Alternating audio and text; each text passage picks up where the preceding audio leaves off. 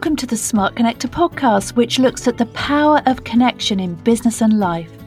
Featuring solo episodes as well as a range of exciting interviews with entrepreneurs across multiple sectors, we offer tips and advice to build your impact, wealth and success, attract others for all the right reasons, and become a smart connector, the architect of your amazing business and life.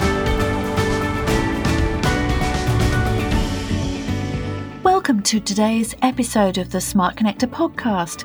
My guest is Bill Schley, an award-winning brand expert who began his career as a writer at the legendary New York ad agency Ted Bates, which the series Mad Men was based on. Bill is author of the best-selling book The Microscript Rules: How to Tell Your Story and Differentiate Your Brand in a Sentence or Less, among several others. In this powerful and insightful discussion, we discuss the concept of the dominant selling idea, as well as microscripts, which are marketing messages that tell a story and evoke powerful emotion. They're those short phrases that people repeat to others and that stick. Microscripts are used everywhere, but especially in brand marketing and the political arena. And we also talk about Bill's time at the Ted Bates agency and his exciting new initiative, the Brand Titans Master Course.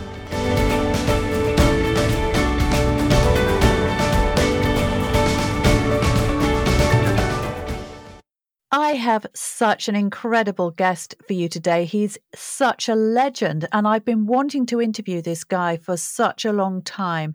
Welcome, Bill Schley. Hi, how are you? It's great to be here. So, Bill, you're an award-winning branding expert. You're a best-selling author, a speaker, and president and co-founder of Brand Team 6. And you're best known for creating the dominant selling idea at some of the world's most amazing, successful agencies. So you go way back, don't you? All the way back to the Ted Bates advertising agency, which was the original Mad Men agency in New York.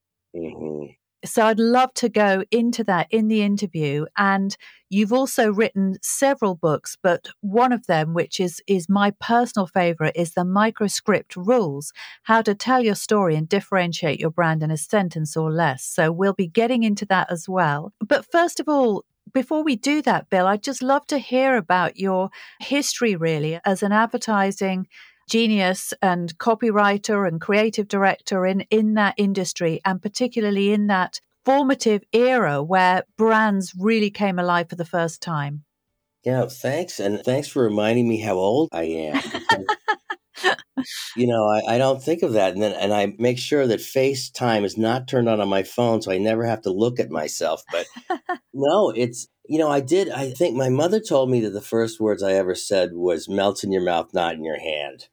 I think that I always, for whatever reason, as a little kid, I had a fascination with commercials on TV. I don't know, I like the rhythm of them, I like the jingles, but they amused the heck out of me from the time I was a little kid, which would have been in the 60s and the 1960s, folks. But so then when I got out of college, I think the first thing I did was decide, well, I didn't want to work in a bank or something, but I thought maybe I could write TV commercials. So I gave it a try, and luckily someone hired me and one place. And then finally I went to New York because that's the big leagues, and I got hired at Ted Bates.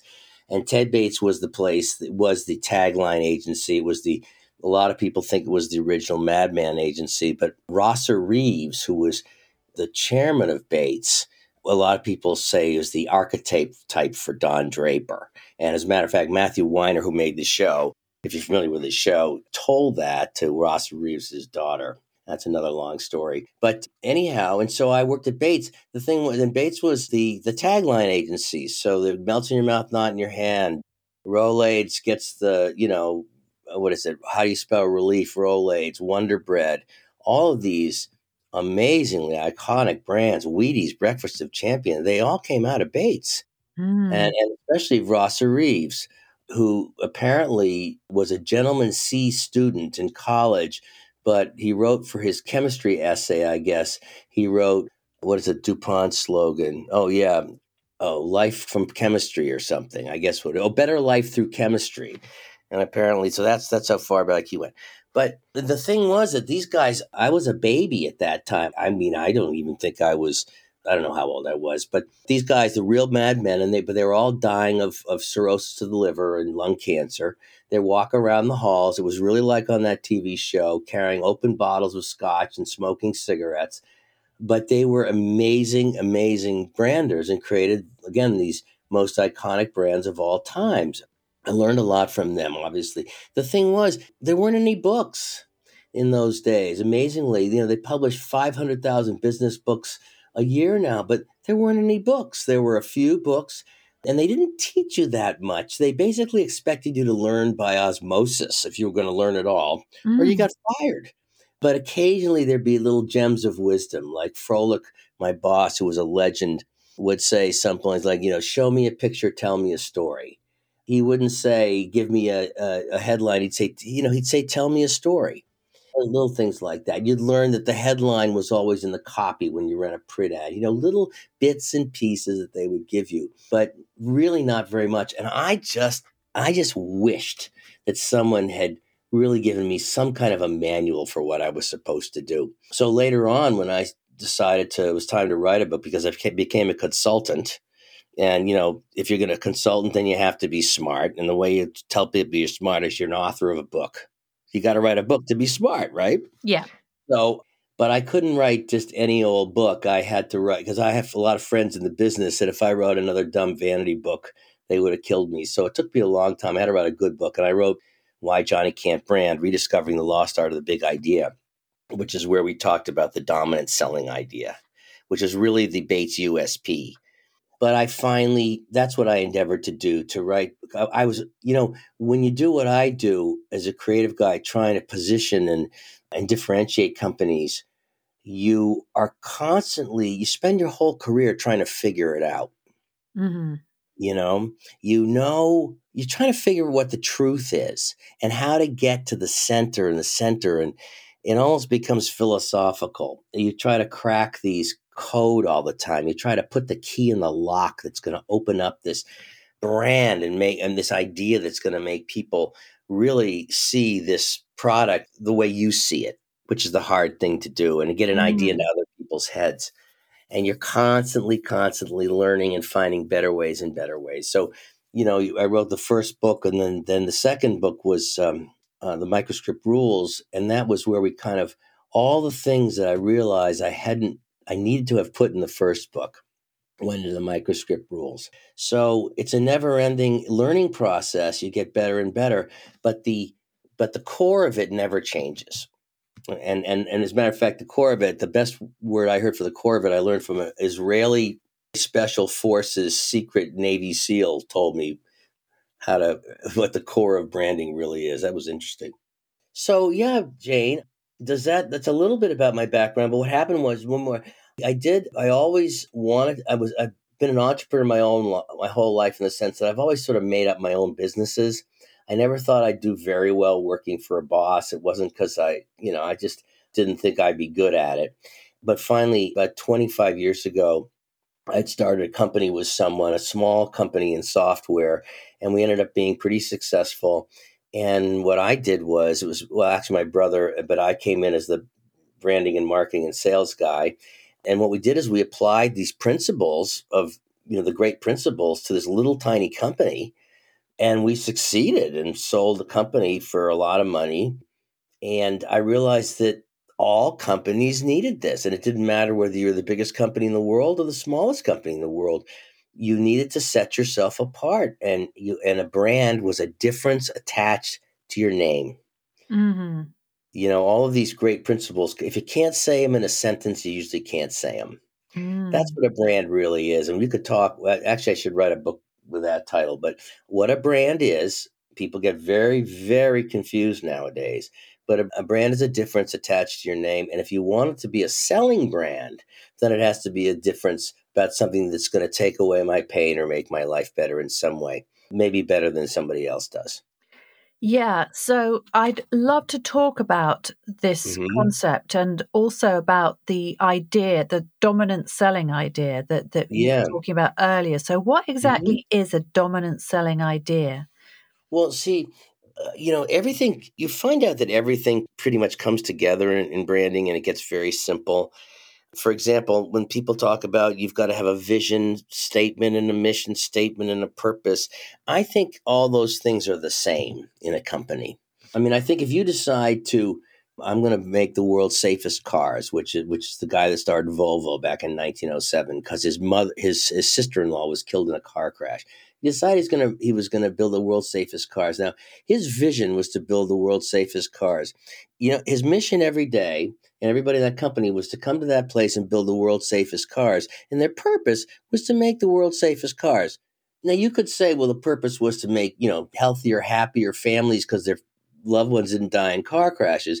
But it really was to make the world's safest cars. And you know what his difference was? His brand, his difference was, we make the world's safest cars. And so his positioning was, what's your position? We make the world's safest cars. If your brand, what you brand for, and I thought of this in the car yesterday. It might be a bad one, but what you brand for is what you stand for. It's that simple, okay? And it's that difference that sets you apart that's going to make my life better in some way. So anyway, a dominant selling idea means that that difference better be the big, most important difference that you really offer to people, and it should be something that you can be number one in your category. That's very important. Mm. That the difference be something you can say, in our category, we're the best at this. Now, people sometimes say, well, yeah, but there's a lot of other people and I have a lot of competitors. Yeah, but usually they don't own a position. And if they do, then there's always a new position you can find and be number one in that. Always. It's on every day in branding. But a dominant selling idea, if you break it down, this one idea. First, it's 5 things. It's superlative. It says, we're number one in this thing. Okay? I mean, Duracell goes out, we're the longest batteries. And somebody else says, we're the best at this one thing. So that's, first of all, you have to be superlative at something. The next thing, it has to be believable coming from you. Mm. If you make Colgate toothpaste, you don't want to come out with a product like Colgate bacon. And believe me, they did. And it was the biggest failure in the world because there's a lot of arrogance in big companies, and they say, oh, our brand is so, anything we put our name on, people are going to love. No, they won't.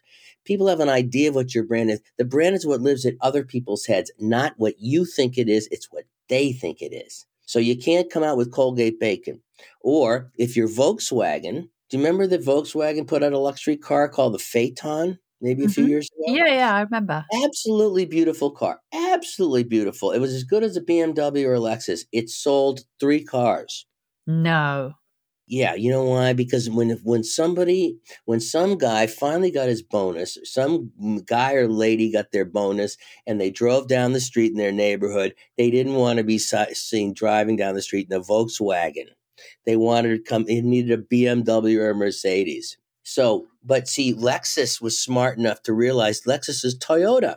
And they were smart enough to know, we make the world's best economy cars, but people don't want to come in a luxury Toyota. So they created Lexus because the brand so it has to be believable coming from you.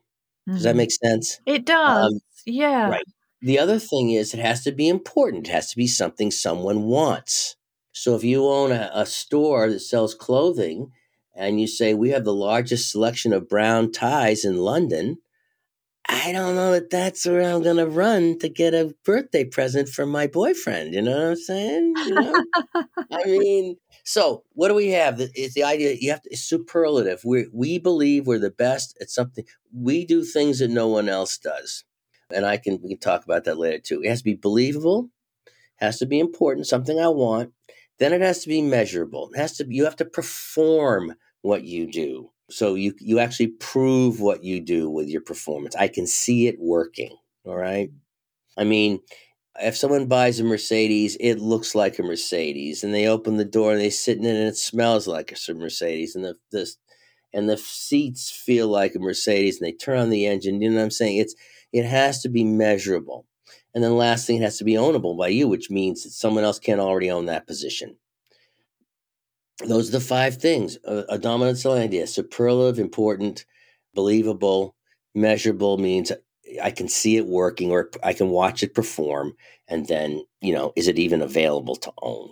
I love that. Every Yeah. every great brand, not some, every follows those principles, because if you want your brand to be a difference, and what does that difference do? It's a difference that either takes away some pain or gives me some wonderful advantage to make my life better.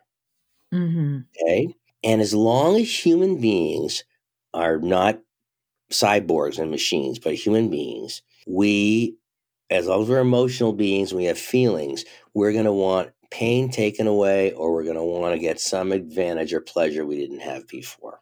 Mm. And it doesn't matter whether I'm selling the most boring software in the world or I'm selling perfume, or it's always comes down to that human part of the equation. The problem is that people, and that's the message, that's the position, that's the differentiation that sets you apart. And it's more important today than ever when there's 5 zillion products running around. Mm. And let me finish my big soliloquy here. The problem is that the modern marketing establishment and the agencies conflate this digital analytics, SEO engineering, all the digital machinery, and all this electronic stuff that only they understand. They conflate it with this message. When the fact is, and so advertisers and marketers are scared. They're scared because they don't understand it. They don't understand how it all mixes together. The problem is that the digital media is the media. The digital media is just a new set of pipes. It's like the radio or print was years ago. It's the pipes that you send your message. But once you reach them, you have to have a message that says, out of all these products, this is the difference that will set you apart. And so without starting with a strategy, positioning, and differentiation, you don't have a brand. And what we say, and this is a problem with the word branding, I have to say it, because people think of branding as logos and color palettes and, psychological profiles and all those things. Yeah, later on when you're trying to execute it. But in the beginning, it's what is the difference that makes all the difference. And technology changes every day, but the truth never does. I really, really love that. It's so powerful. And it's the thing that really makes the difference and moves the needle, isn't it, for businesses and brands, is actually getting really clear around that. Yeah. So, yeah, I have a question for you. While you were talking, I was just thinking about Richard Mhm. Branson and his Virgin companies, because Yeah. he has gone into so many different areas, hasn't he? What do you think Yes. about the Virgin brand and about how it's been distributed across everything from, Hmm. condoms to Ah, railway, to trains to, I mean, it's just everywhere and everything, financial services. Do you think yeah. that is a congruent brand, Virgin? Well, it's okay. So that's an interesting one. When we're naming stuff, we say to people, and also when we're testing stuff, sometimes, you have to be careful when you test things, because we say to people, listen, if someone tested it, says, here's 5 airline names, and they were these really distinctive names like, Trans World something, and one of them was Virgin. Nobody would ever pick Virgin as the name of an airline, yet the guy succeeded so well in all of these things. So there's always there's going to be exceptions to every rule, even the ones that I'm going to try to, that I promote. There's always exceptions. There's things that work just because they work. But I think Richard Branson himself became how do I say, a celebrity brand. I Yeah. think he himself, I mean, he got famous with Virgin Records, and it's a Virgin is sort of a sexy, young, edgy kind of a name for a record. What were they? Record stores, weren't they? Yeah, record label. Yeah, record label, right? So sure, at the time, but got very famous, but then he became very famous. He was brilliant at making himself famous as this personality. Then he did some crazy stunts, like didn't he try to fly around the world in a balloon? Yeah. So he was this adventurous guy who lived on an island somewhere. Then he did after Virgin Records. See, he did stuff. He didn't try to make Colgate bacon at first, No. right? He made Virgin Records, and then he had other things that were believable coming from Virgin Records, line extensions that are believable, right? So he Hmm. had Virgin other things, right? Like Virgin, I don't know, other media things, didn't he? Yeah. But they weren't, he didn't go off and start Virgin sailboats right away. But then eventually, I think it got so you realize he's a little bit like Elon Musk, right? Hmm. He became so famous as such an entrepreneur in his own right that he could break the rules, and anything that he started, people were interested in. Does that make sense? Because he became so the brand became synonymous with him to some extent. Yeah. And he was an adventurer and an Yeah. entrepreneur and an inventor. So you could say, you see, I mean, he could come up with Virgin vacuum cleaners, and people, I think, at this point was. So he's a little bit of a outlier in that way, I think.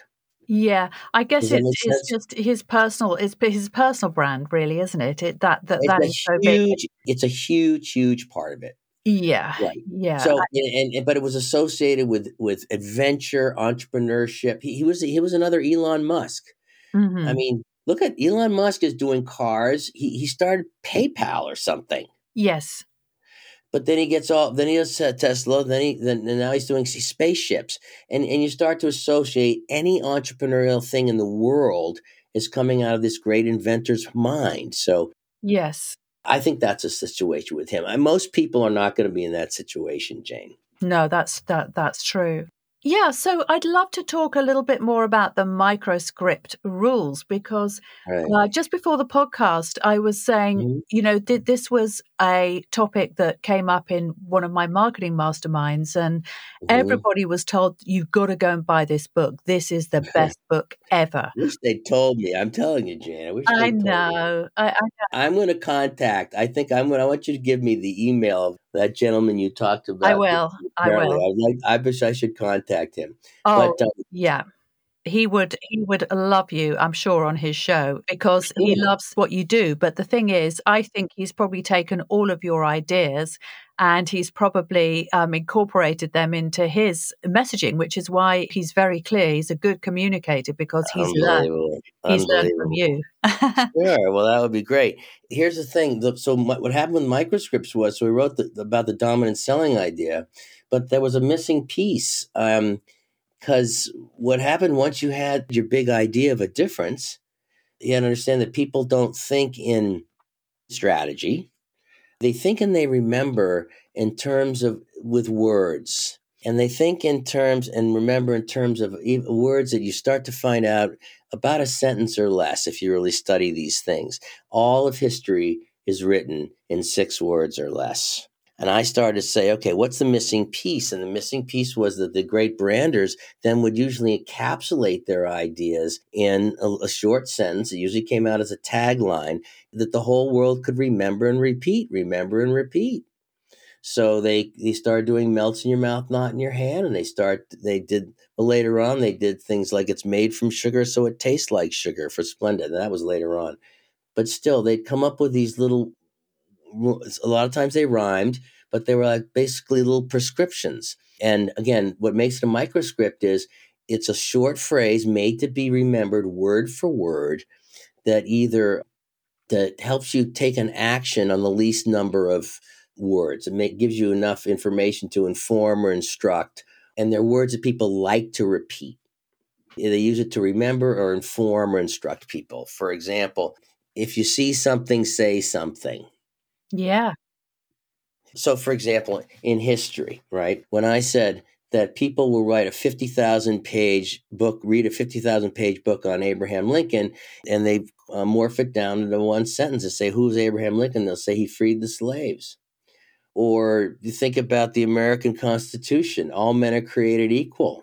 Or they asked a famous rabbi, if he could explain the Bible. He said, I'll tell it to you in one sentence. Do unto others as you'd have others do unto you. All the rest is commentary. Give me liberty or give me death. Workers of the world, unite. You have nothing to lose but your chains, Mm. right? Women want equal pay for equal work. the domino theory.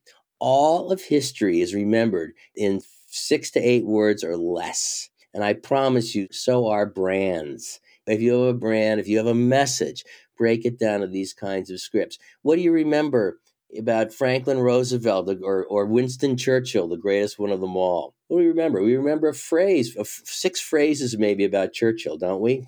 Hmm. Can we remember them by heart? And there's an unlimited, your brain has an unlimited ability to remember these little scripts. Now, even your mother, when she raised you as a little child, gave you these little, a rule, and she gave you a little microscript. She'd say, in America, look both ways when you cross the street. She'd say, where there's smoke, there's fire. Yeah. Later, she said, the early word bird catches the worm. She'd say, it got on and on. There's a million zillion of them. And so in branding, what we found out, the greatest branders of all times were delivering you a message and then encapsulating in this little unforgettable script that, again, that nobody could forget. Now, today, the reason they're more important than ever is that what they really are is they allow people to tell others about things with word of mouth, which is still the most powerful medium there is. So you hold up your smartphone, all your smartphone uses a word of mouth machine. Hmm. Except it's so powerful you can word of mouth around the planet in 1 second. Used to be you could just do it across from one cave to another. Now you can. It's the caveman's favorite medium. But so here's ready. All men are created equal. Give me liberty or give me death. Work as the world unite. Do unto others as you have others do unto you. Our Father who art in heaven, hallowed be thy name. And then I talked about later on the O.J. Simpson trial, where, I mean, it's famous around the world, where Johnny Cochran said, if the glove doesn't fit, you must acquit. 30 years later, it's the only thing anyone remembers. And so we realized, so here's some of the ones that the great guys wrote. They laughed when I sat down at the piano. One of the it's supposed to be the most famous tagline of all times. Wheaties, breakfast of champions. Chunky soup, the soup that eats like a meal. It's not TV, it's HBO. Timex watch takes a licking and keeps on ticking. Get Hall's mentholyptus with vapor action, the ultimate driving machine. You're in good hands with Allstate. What happens in Vegas stays in Vegas. Is it true that blondes have more fun? It softens hands. It softens hands while you do dishes. Or a diamond is forever. Yeah. This is what this is what they knew. And they didn't call them microscripts, because I did coin that term, which is probably the best one I ever did. But they're critical. I was just thinking when you were saying all of those, it's strange Mm-hmm. the impact that they have on the brain, because I'm Mm-hmm. almost like in a trance listening to them. That you do. That's Yes, you the are. impact that they have. They're so powerful because they're really conjuring up this idea and this story that is so clear. Yeah, you're so right. Yeah, and Yeah. to hear one of them after another, literally, Mhm. it as I said, it almost Mesmerizing. puts me into a trance. No, you're right, because see, I'm forgetting my own definition. You're right, because what they are is story bites. They're story bites.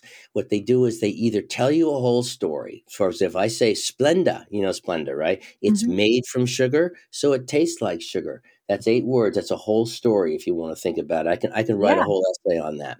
It tells you it's made from sugar, so therefore it sounds like it's more organic, which it isn't, by the way. But it sounds like it's more organic, made from a natural substance. And so therefore that's a reason to believe that it doesn't have an artificial taste. Look at how much information is in that little story. It's made from sugar, so it tastes like sugar. So, or it either tells or it triggers a story in the brain. Do you remember? It's like a Yeah. movie. Yeah, I think that's the interesting thing about it, because something like that, you can think, well, actually, there could be a whole report, there could be a paper, there could be like a white paper or a magazine article or even a book written about that, about all the processes and so on. But the way that it creates that shortcut is just, as I said, it literally just, oh my God, so the way that it simplifies it gives it huge power, doesn't it? It does. And here's something else too. You're in the UK, so I have a feeling of what politics might be on the subject of Mr. Donald J. Trump. Hmm. But Donald Trump understood this, Yeah. and he was willing to use it relentlessly and for all what I think are the deplorable purposes that he wanted to use these things for, because they're obviously they can be used for good or evil. They're so powerful. Yes. So, I mean, Winston Churchill used it to save the world. Donald Trump used it to almost destroy democracy, right? Hmm. Here's what Hillary Clinton, the Democrats would give you a whole paragraph or a white paper. Here's what Trump gave you: Crooked Hillary, Little Marco, Low Energy Jeb. He's talking about Jeb Bush. He called, what's his name, Pocahontas. Okay, ready? Make America Great Again. We're Yeah. going to build a wall and Mexico's going to pay for it. Fake news. The election is rigged unless I win. Drain the swamp, the deep state. Lock her up. We'll win so much you'll be sick of winning. Bring back the stolen jobs. I'm a businessman. You know how much? How many of the Clintons and the Democrats gave him? None. Mm. Do you think about that? Bring back the stolen jobs. Oh, everything, There's a story behind that, isn't there? A all of huge it. story. All of it, all of it. But the thing is, but the biggest one, I think the most powerful and most deadly one was fake news. Because, Hmm. these things go around the world too. They're so powerful. I did a speech in India once, and I said I was doing a little thing on microscripts, and I said, I'll say the first part of the sentence and you complete it. This was in India, in Mumbai. I said, if the glove doesn't fit, I swear to God, the whole audience went, you must have quit. And that was before the internet. These things are that powerful. Yes. And what's also interesting is that you can be, I mean, you're talking to somebody about one of these and say the first half of one, people will complete it for thoughts they haven't had in 25 years.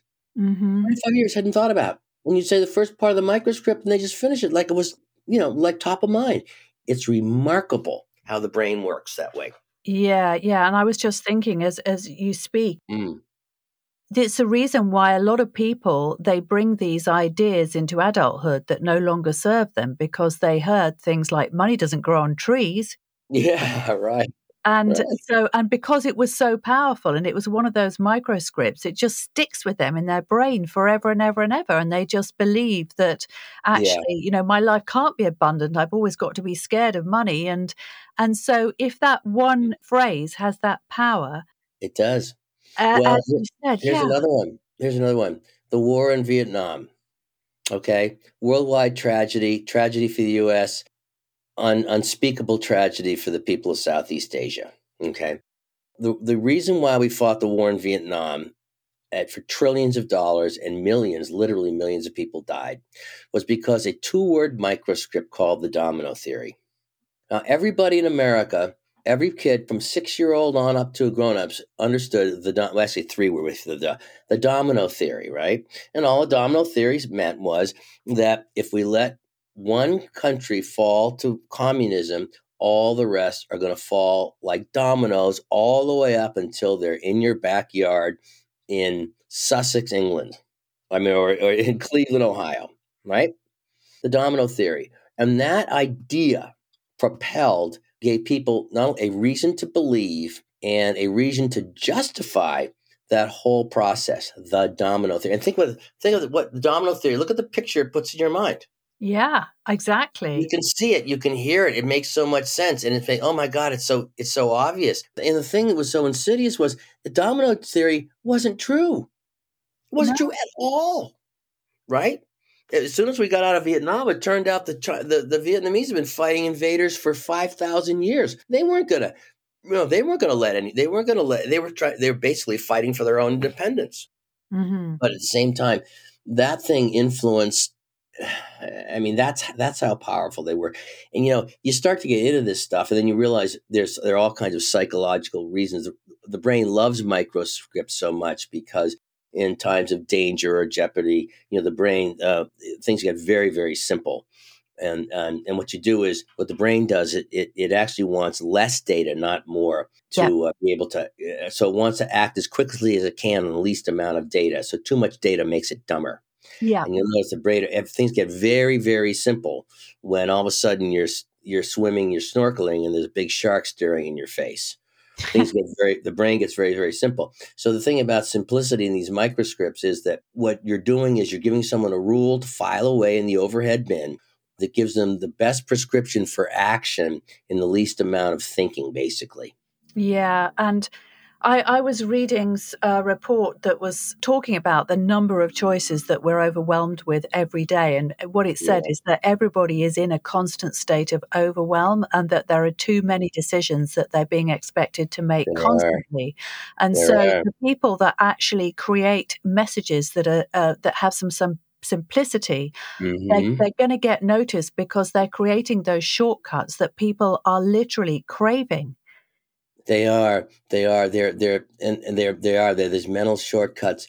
The thing is, you find that the brain. See, the executive part of your brain is has about 40 watts of energy in it, and that's the evolved part of our brain, that frontal cortex, the part that has to think about stuff.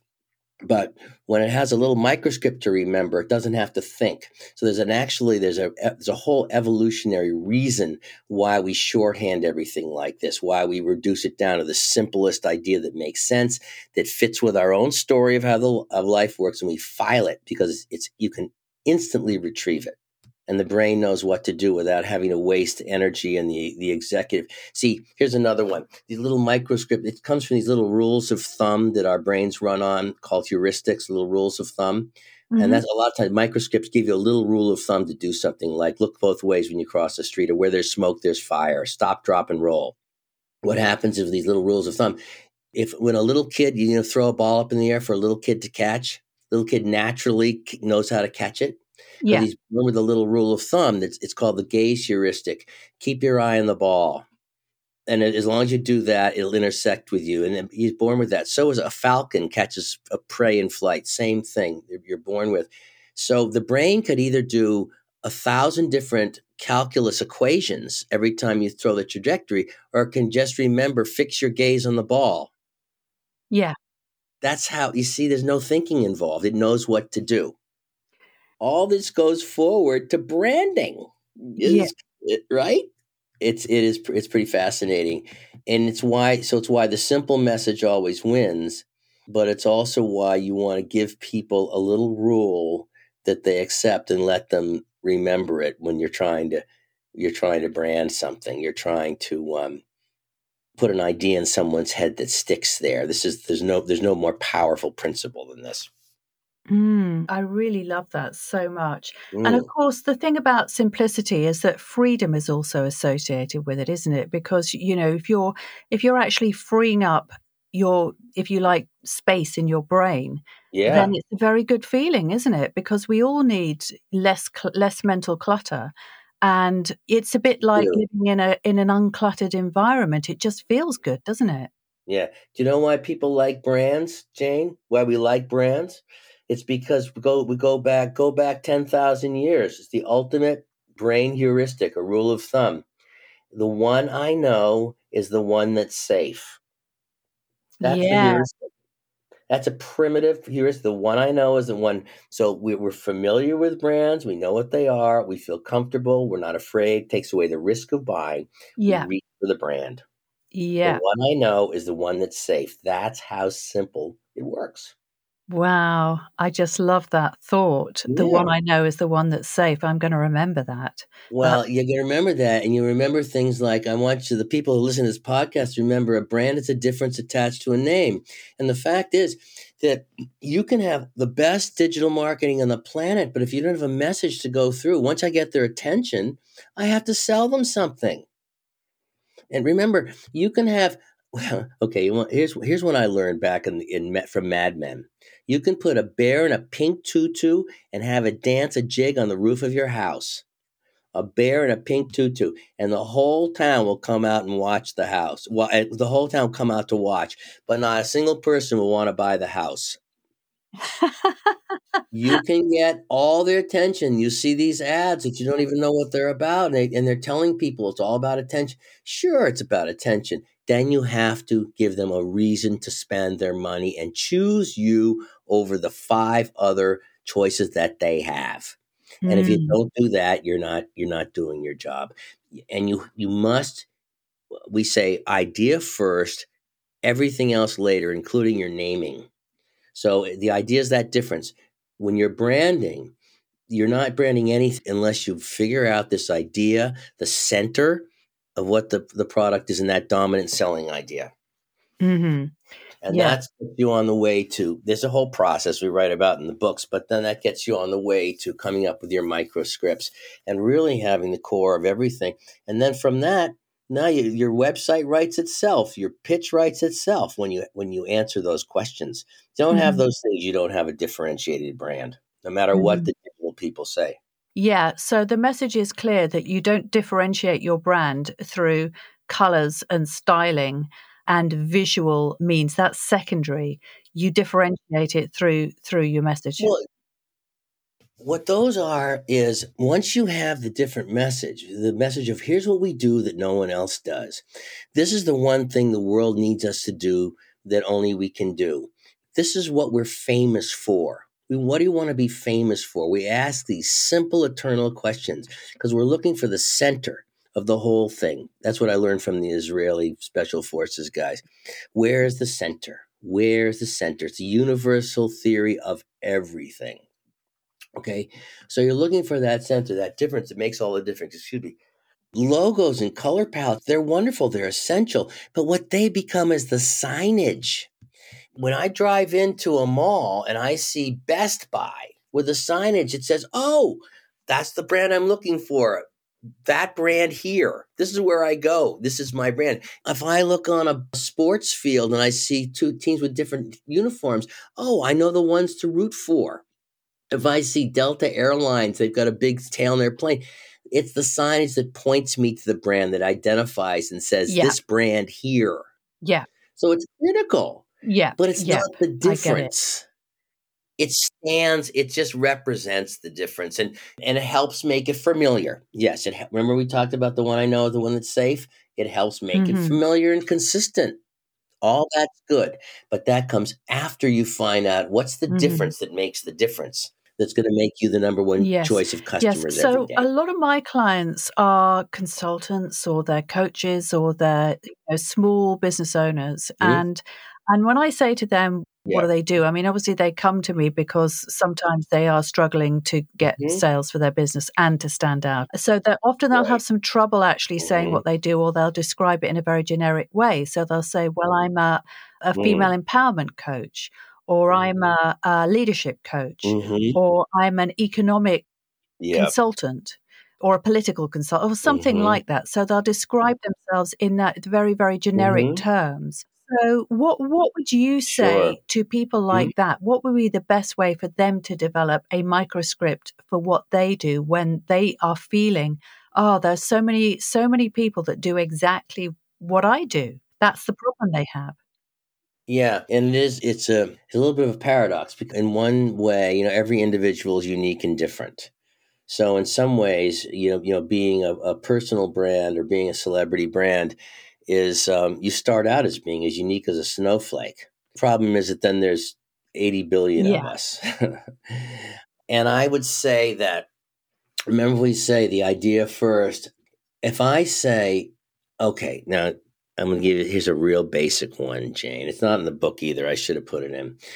It's how simple this stuff is. It's almost corny. But every time someone sees a brand, any brand message of any kind, they need to walk away with three things in their head.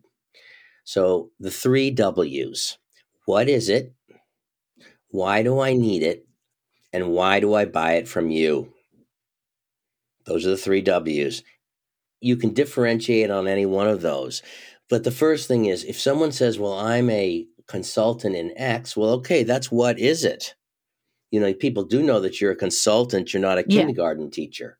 They need to know, okay, but why do I need it is something about the benefit, which may or may not be obvious. But the last one is, why do I Yeah. buy it from you? And it may be, and sometimes those blend together. If you are a consultant, but you have to be a little bit creative here and you offer a specific process or you have a certain record of success or you are differentiated in some way because you are the one that all the very very famous people turn to. I'm just Yeah. making stuff up, or something that is some sort of real sort of tangible thing that you can point to and say, I'm the, see, the is the most powerful word in Mm. marketing. Well, actually, the most powerful two words are the only. Those are the two most powerful words. So if you say, when you say I'm an empowerment consultant versus I am the empowerment consultant who does Yep. blank. Yep. Do you see the difference? You want to find that thing that is definitive and that sets you apart and says and suggests that you are unique in a specific way. And it doesn't mean you may not discover that immediately. It may take you a few years even to discover what your specificity is, but you're just Yeah. positioning yourself really. So people talk about I want a personal brand. Sometimes you have to earn that Mm-hmm. personal brand. Or sometimes you have to make up you have to Yep. be creative. The other thing is, I will say this, I got this from Graham Weston, there are riches in Yes. niches, meaning that especially nowadays, the more you specialize, as long in an area that people need, the better Yep. you're going to be, Yep. That's right. right? Absolutely. And yes, Right? definitely.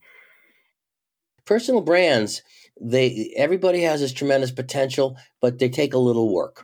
They do. But you can do it. Yeah, well, listen, it's been such a fascinating discussion, Bill. I just want to thank you for taking this time to talk to us today. It's just been such an honor and a privilege because I really love your books. And I would like to say to any of our listeners, just go and buy them because you will learn so much. If you've enjoyed this interview, there is so much more in Bill's books. And you've got something very exciting that you've been working on recently as well, haven't you, Bill? Would you like to tell us about Oh, that was great. You're a real pro, Jane. I love the way you set up me for my promo. That was good. I like it. Well, we just talked about it at the very beginning, and also we can, I'll tell people where they can see this, but I've spent the last 25 years in a business model where I can go in one-on-one, go into companies, and they hire me to come in and they have to unfortunately pay a lot of money because I can't afford, I can do one or two of these a month so I have to charge. But we wanted to figure out how to scale this knowledge. It's the most important marketing and brand knowledge there is in the whole world. And this new world of online courses is the way to do it. So we are creating a what we call the Brand Titans Master Course. It's going to be online. We've got the promo in the first class. You can see what it's going to look like. We're going to be finishing it over the next couple of months. But I would love to send or have people see the trailer, see the first special course for free, and if they would like to sign up now because we're gonna for charter members we're gonna figure out it's very special pricing, but you'll be able to learn everything that we know and everything I teach and everything I do with clients now for a tiny fraction of what it used to be, and it's available to anyone, whether you're a startup, whether you're a giant corporation. And I think it's going to be very entertaining and worthwhile. It's all about the stuff we talked Yeah, about and today. I've already seen a preview and it's good. Yeah. Yeah, and if I can say this, it's called the Brand Titans Master Course. Bill Schley, Schley, and I think you go on YouTube and put that in, you'll come right up. I think people are going to really enjoy it. We're thrilled about Yeah, it. and So we'll put the link in the notes as well. So you just have to go to sure, the episode notes, and you'll be able to access it from there as well. right, right. Well, so Jane, thank you, and I'm so excited to have people in the UK is my Oh, favorite really? place in the world. I'm so excited that people actually know about some of these things in the Oh, UK. yeah, It's yeah. You great. have a movement. You have a following. Yes, most definitely. So I would. Oh my God. We have to talk about that after the show, Jane. Okay. All right. Well, thanks again, Bill, and we'll look forward to Yeah. releasing the episode and really can't wait for your course. Bye for Okay, now. wonderful.